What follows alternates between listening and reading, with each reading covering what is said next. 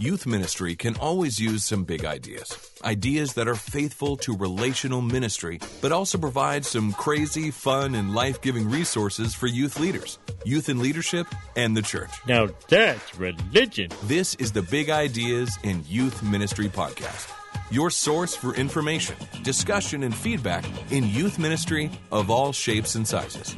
Now, here are your hosts, Michelle Thomas Bush and Cliff Haddocks. Welcome to the Big Ideas in Youth Ministry podcast, a podcast resource for the church as we seek to be faithful with and for young people in all settings and sizes. I'm Cliff Haddocks, also known as Reverend Geek, and I'm here with Michelle Thomas Bush. It's good to be together, Cliff. Always good to see you and be with you. Yes. Good to be doing this. Good to be doing this. We are excited to have with us today CNN parenting writer and member of the Today Show parenting team, Michelle Icard. Welcome. Hi, thanks for having me. Well, Michelle, you are a speaker, you're an author, you're an educator who helps kids, parents, and teachers navigate the complicated social world of early adolescence. And we're glad to have you here with us because, I got 2 kids and I will take all the help I can get. So you have lots of books in this area. So help me understand all that you are offering. Sure. Well, today we'll focus on the 14 talks by age 14, which I love that because it's so clear and precise. And I think, Cliff, you have a daughter. You need to read this. Yes. Now. She is just starting to sound like a teenager. I overhear conversations where she's on the phone. Nothing that really terrifies me, but I'm like, oh my goodness, that's teenager talk. That's not kid talk anymore.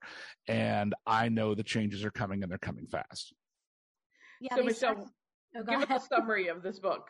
So 14 Talks by Age 14 is a book for parents of all kids and really all ages. I will say that I happen to be in love with the middle school age period. I really like all of the changes that happen at that time, even though they can be anxiety producing and overwhelming and confusing for parents, just as they are for kids.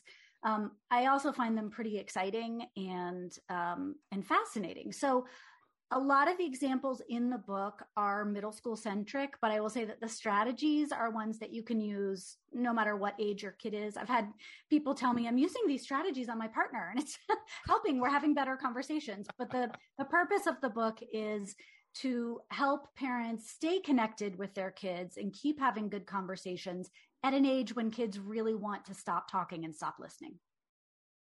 That is so true. They do want to stop. They move to the stop talking and the eye rolling. That's right. Mm-hmm. Yeah, it's a whole new form of communication, and it is a good thing that they feel that way, even though it doesn't seem to us that it is. But they're beginning the process of becoming individuals, and if they don't start that early, they don't have a launch pad 7 years later to be able to leave your house. And that's usually the end game. I find with most parents, they're like, yes, I do want my kid to live somewhere else someday. Well, so it has to start young. You're giving us tools so we don't get hooked in that. And then one of the things I love in the book is that you tell us what not to say. And you really do say that, like, please do not say this. Yeah, because this does not work. I've been doing this work for almost 19 years, working with kids who are in early adolescence and their parents. And I'm fascinated with communication in general, particularly with this age group. So there are things that I call conversation crashers that will put a quick end to your best intentions for communicating with your kids. So I like to tell parents, here are some things that you can say that'll bridge that gap when you're not sure how to introduce a topic or you're shocked by something your kid has done or said. And here are some things that are definitely going to cause that door to slam. Yeah. And what's one of those big ones to avoid? What's especially if it's something that people say out of habit, what's one of the big conversation killers we should avoid? So there are quite a few, and everyone will know what theirs is when they read the book and they find it. I can tell you for me, one that I do, and I still catch myself doing, even having written the book. So I want anyone who's listening to know that you don't have to be perfect to make this work. You just have to be sort of aware enough that, be aware. If it happens, you can pull back. But the thing that I do that I advise people against is presuming how your kid is going to feel about something in the future. I think as parents, we often will say something like, hey, I think you're going to regret that. Or I think down the road, you're not going to be happy if that's the decision that you make. And when you say that to a kid at a developmental stage, when they are pulling away from you, they know they need to start this process of becoming an individual and separating. And they hear that, their first reaction is, you don't know me. You don't know who I am or what I'm going to think or how I'm going to feel. Don't presume that about me. And then they dig their heels in a little bit. So I think it's important, instead of presuming, to ask, how do you think that'll make you feel down the road? What do you think in a week or a month, or, if you decide to quit the team, let's say, what do you think that's going to be? Let's imagine what that's going to feel like for you a little while down the road, and put the ball in their court instead of you just telling them how it's going to be. Again, that would be helpful for spouses, young children, friends. That's right. Yeah, friends even, right? No one wants to be told how they're going to feel. Yes. We often think we know how everybody else is going to feel. That's right. That's right. You give some models for how to talk, like a process. Will you talk us through that? I will. I'd love to. So I'll start by saying that I think one of the things that we as adults, whether you're a parent or a teacher or a youth leader, whatever relationship you have to a child, when they reach this phase of adolescence, sometimes what we do is we think, oh my goodness, the world is getting so big and scary for this kid. All of a sudden, they're going to be exposed to parties, and they're going to be exposed to strangers and online content and, thoughts and feelings that are new, that are perhaps not regulated yet. And so we think, I need to impart my wisdom and my values and my boundaries, like all of this stuff, to them instead of letting them figure it out. So conversationally, what that sounds like a lot of time is, hey, let me tell you what the current state of affairs is on this, whatever the topic is. And it starts for adults with this sense of dread sometimes, like, I know this kid is going to give me about 10 seconds before they pick up their phone or their eyes glaze over or they disconnect. So I'm going to cram the most important thing in first, and we'll see how far we get down this road. The model that I suggest that we switch to for talking to young people is called the BRIEF model.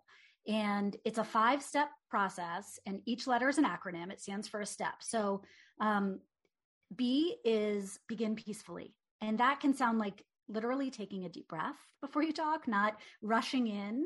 That can also be scheduling a time to talk. Kids this age often feel ambushed. When you have given a thought, some thought to a conversation, and they're just like, whoa, I didn't know we were going to talk about sex right now. I'm horrified. So saying like, hey, I want to touch base with you on this topic. Could we talk tonight, or would you rather talk in the morning? You pick. So letting them have some sort of authority over when you sit down is good. So that's begin peacefully. R is relate to your kid. So that can just really, the intention here is you want to show them that you're on their team. You're not initiating this conversation because you're suspicious. You want to find out what they're doing wrong. You want to find out if they've done anything in this area. You're not curious what their friends are doing. You really just want to say, hey, I'm on your team. You're not in trouble. I don't think anything is wrong here. I don't think anything weird is happening. I just want to talk. You're also not oversharing. Yes. Or competing, It's really important that you don't make yourself the center of the story here. That's right. Yeah. So those are the first 2 steps. I is interview for data. So this is when you get to ask some questions. And I think the key to this step is keeping the questions really global in nature about what your kid understands about this topic. Again, as your child is individuating and they're sort of pulling back, they're going to feel a little suspicious. Like, why are you asking me this? Am I in trouble? Have I done something wrong? Do you think I'm a bad person? Do you think it's weird that I, might be thinking this way? So instead of asking them really personal questions about them or their friends, this is where you don't want to say like, hey, you're not thinking about vaping, are you? I hope none of your friends are vaping. If any of your friends are vaping, you need to tell me which ones. It's not like that. The questions need to be generic, global. So like, what do you know about how vape works in your body? I'm curious about that. What are you being taught at school? What's your understanding of this? E is echo what you hear. And that sounds like sort of playing the part of a therapist. So like, oh, it sounds to me like you're feeling this way about it. Is that right? Am I getting this right? And that's important because you want to have clarity, and also because there are some pretty major vocab differences generationally. And so you just want to make sure that when you're talking about dating, you're talking about the same thing. You're probably not. So clarify some of that. And then F is the last step, and that's feedback. And that's when you get to say, thanks for talking to me about this. I loved hearing what you think about it, what you know about it.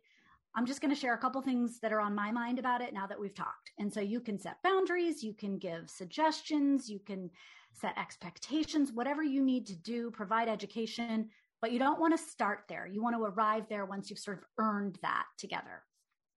Now, I want to own that I come from a family of high emotion, and my wife is descended from the Hatfields and the McCoys, and that blood is in our family, and sometimes things get heated, and they get heated quick. How do I downshift into beginning peacefully when we're already the voices are already elevating? What's a good way to downshift into this? I love that question. I happen to be watching Yellowstone right now. I'm binging it. So your Hatfield and McCoy's thing has got me thinking, like, which rancher is the most chill? Like, who would that be that you could channel? Because I often do tell parents, like, have a character in mind and channel that very Cool Hand Luke. Like, you want to be very calm about this. What you have on your side is time.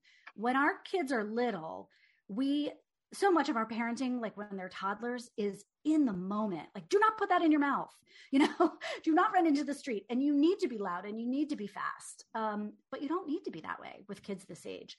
You can take a beat. And in fact, you can, if things are escalating, you can say, you know what? I'm feeling a lot right now, and I don't want to talk when I'm feeling this much because I want to get some control over that. So let's put a pin in this and let's come back to it tomorrow. We can all just take some space and some time, and that's totally fine. Michelle, my son would do that even as early as middle school. He's in college now, but he would say, Mom, what's fueling this? Is there some fear underlying this? And I'm like, listen. And he's like, let's take it down a notch. Let's walk outside. And I'm like, oh, dear God, I know what you're doing. And I am just way up here still. My level is, and he would and the rest of my family avoids conflict. So they would leave the table and he would stay and talk me off the ledge, My son is a little bit that way too. Yeah. I find it so fascinating how different kids early on have a very clear communication style.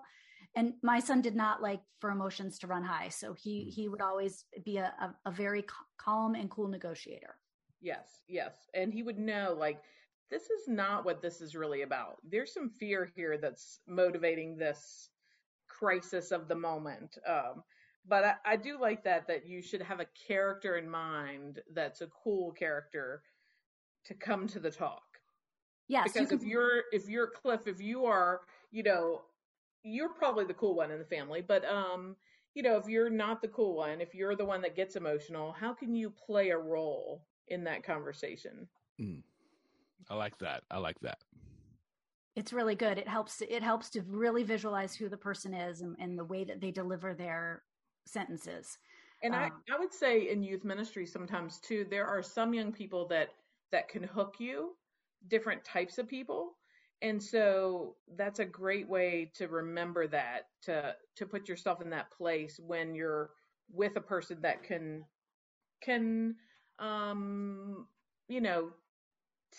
put their hooks in you in a way that's different.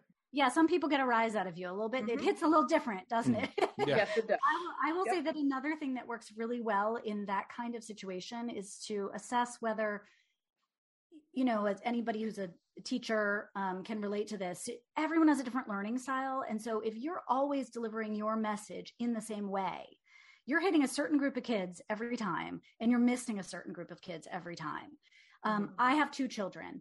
They communicate in very different ways. And I discovered that with my younger child, if I switched from talking to text for really sort of highly emotional situations, it worked so much better. This was a kid who just needed time to think. He couldn't respond quickly. He wanted to sort of process things, and he liked the sort of sedate nature of a text. Like it's not highly emotional.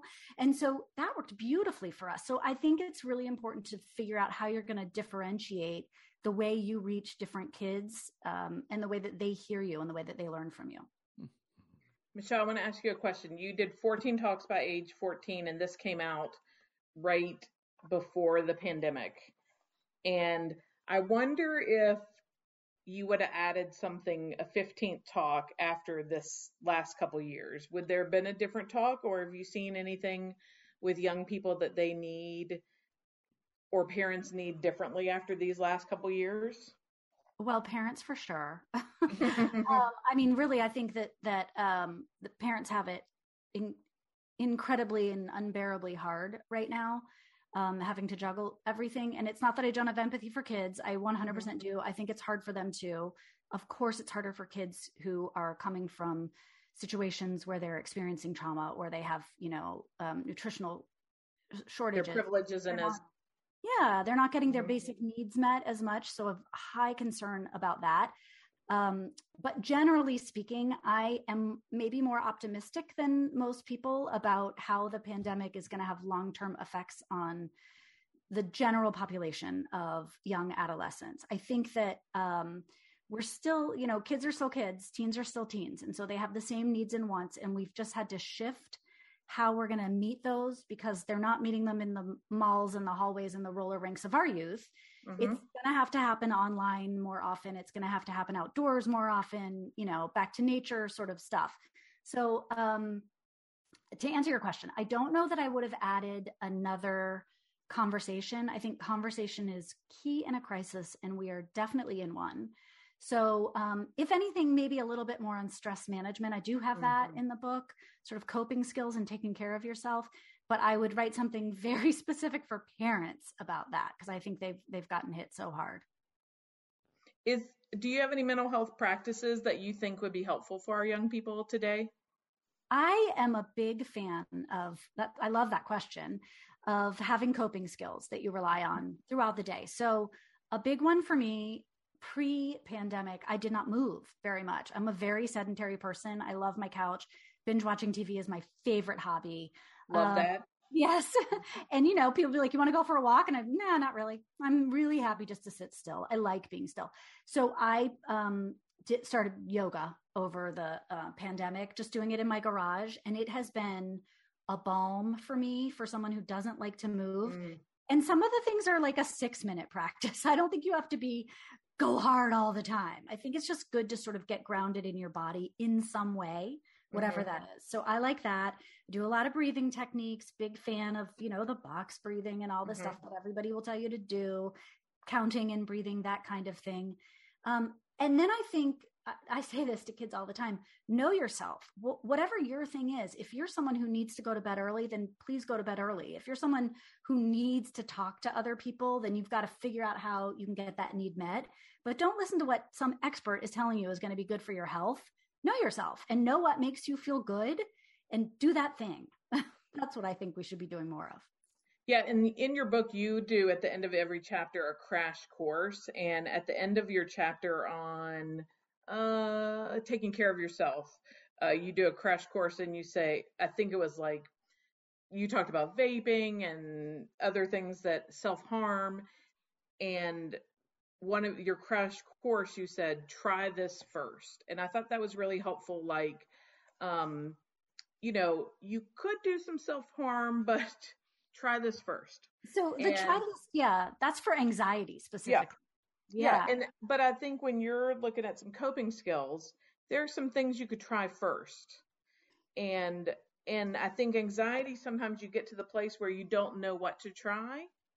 And so that's a great thing for us to remember. Like, you could try this first. I love the know yourself, but I also love the try this first. I'm glad that resonates. I think you're right. It's hard when you're facing a problem.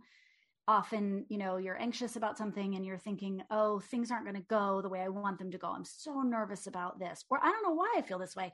I'm just spinning and I don't like the way it feels and I'm upset.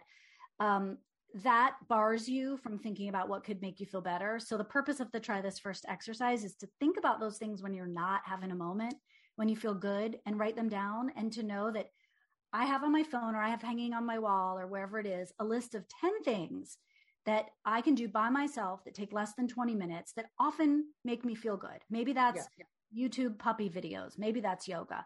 Maybe that's breathing. Maybe that's, but talking to my cousin. Know yourself. That's the know yourself. You got to know what that list is. Mm-hmm. And then you try it before you start spinning out too fast. Mm-hmm. Because Cliff, I think Cliff and I both have been with young people when we'll say, have you tried this? Have you, and for everything we've said, it's like, no, I can't do that. No. Mm. But, to say, make a list. What are some things? Let's sit down for a minute and let's think of some things. Yeah. And do that when you feel good, so that when you're sitting out, you just say, you make it a thing. You don't even say like, could you do this? You just say, go do something from that list. It doesn't matter what it is. Pick one thing from that list and go do it. And in 20 minutes, then we're going to sit down and talk. Right. But it just puts like a wedge in that wheel that keeps trying to loop. Right.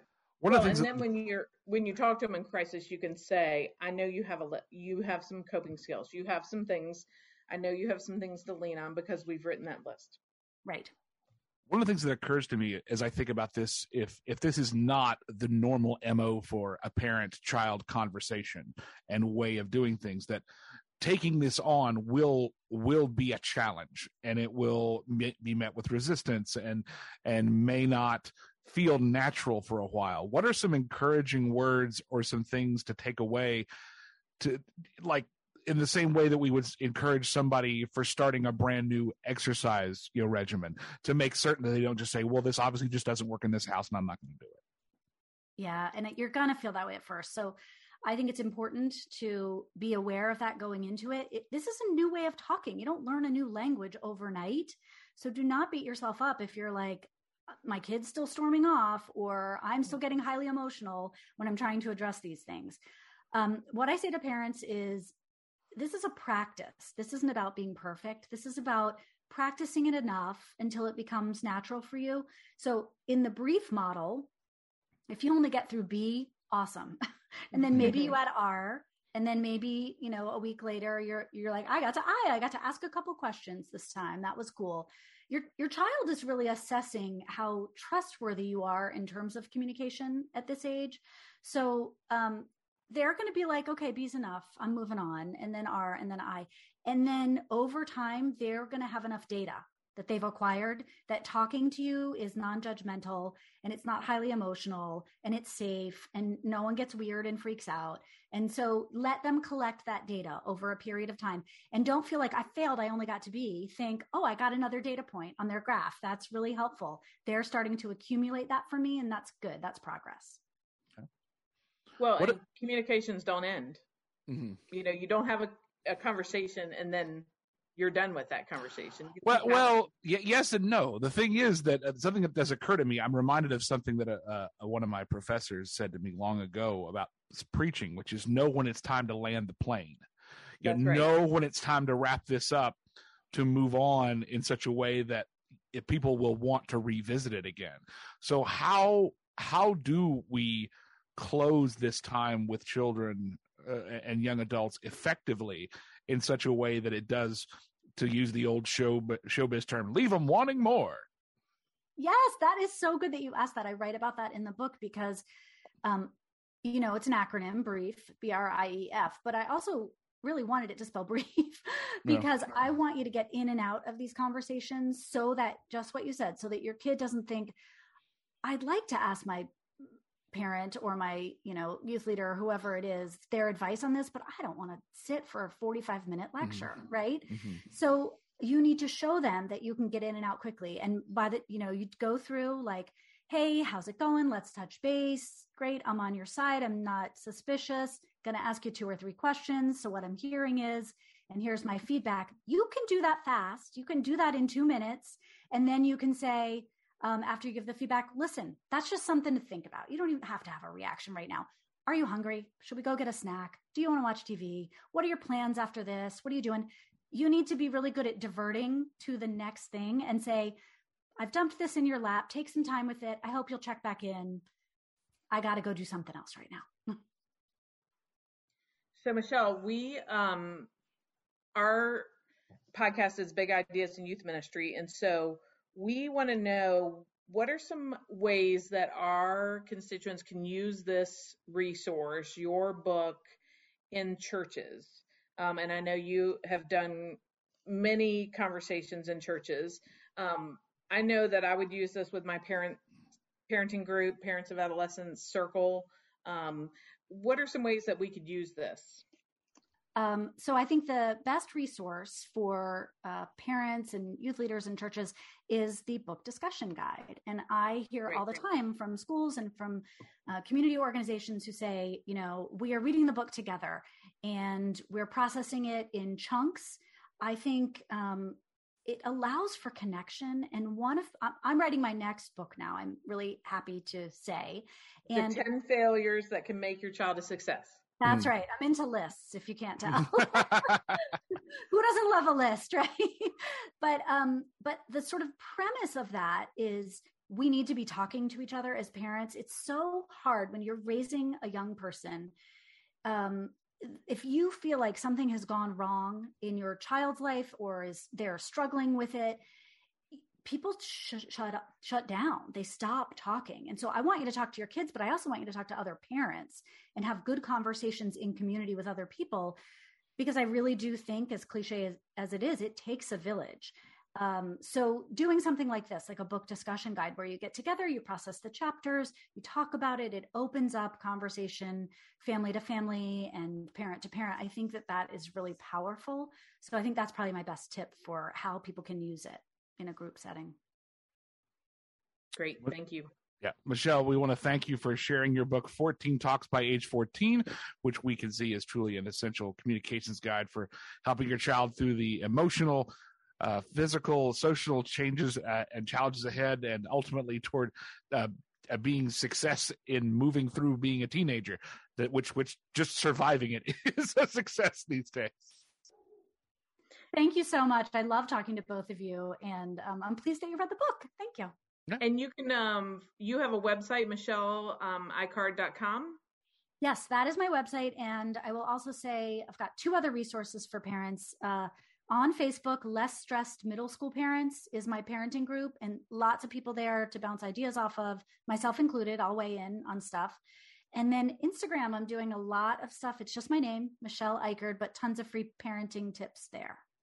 Great. Thank you. Thank you. Cliff, Yes. Before we close up, tell us your TikTok word of today. Oh, the word of the day. Oh, you know, I haven't recorded. I have a couple in my draft. So do you want me to do, I guess I could do one on this. So, you I'll do wait brief. and I'll do don't brief. spill the I'll beans, but- I'll make brief the word of the day when I record it today. So I'll make a note to do that. I'll make it. Cliff has is very active on TikTok and is fun to watch. So it's been fun to see him over the last couple months grow his following and share some great resources for young people on there. And so, and he's Revan Geek on TikTok, right? Yes, REVNGEEK. Everything from thoughtful discussion to how would a wrestler come into worship. So it's all kinds of fun stuff like that. And you can also find other resources on the Big Ideas in Youth Ministry Facebook group. It's good to be together again. This has been the Big Ideas in Youth Ministry podcast. Join us in the Big Ideas in Youth Ministry Facebook group to be part of the ongoing conversation.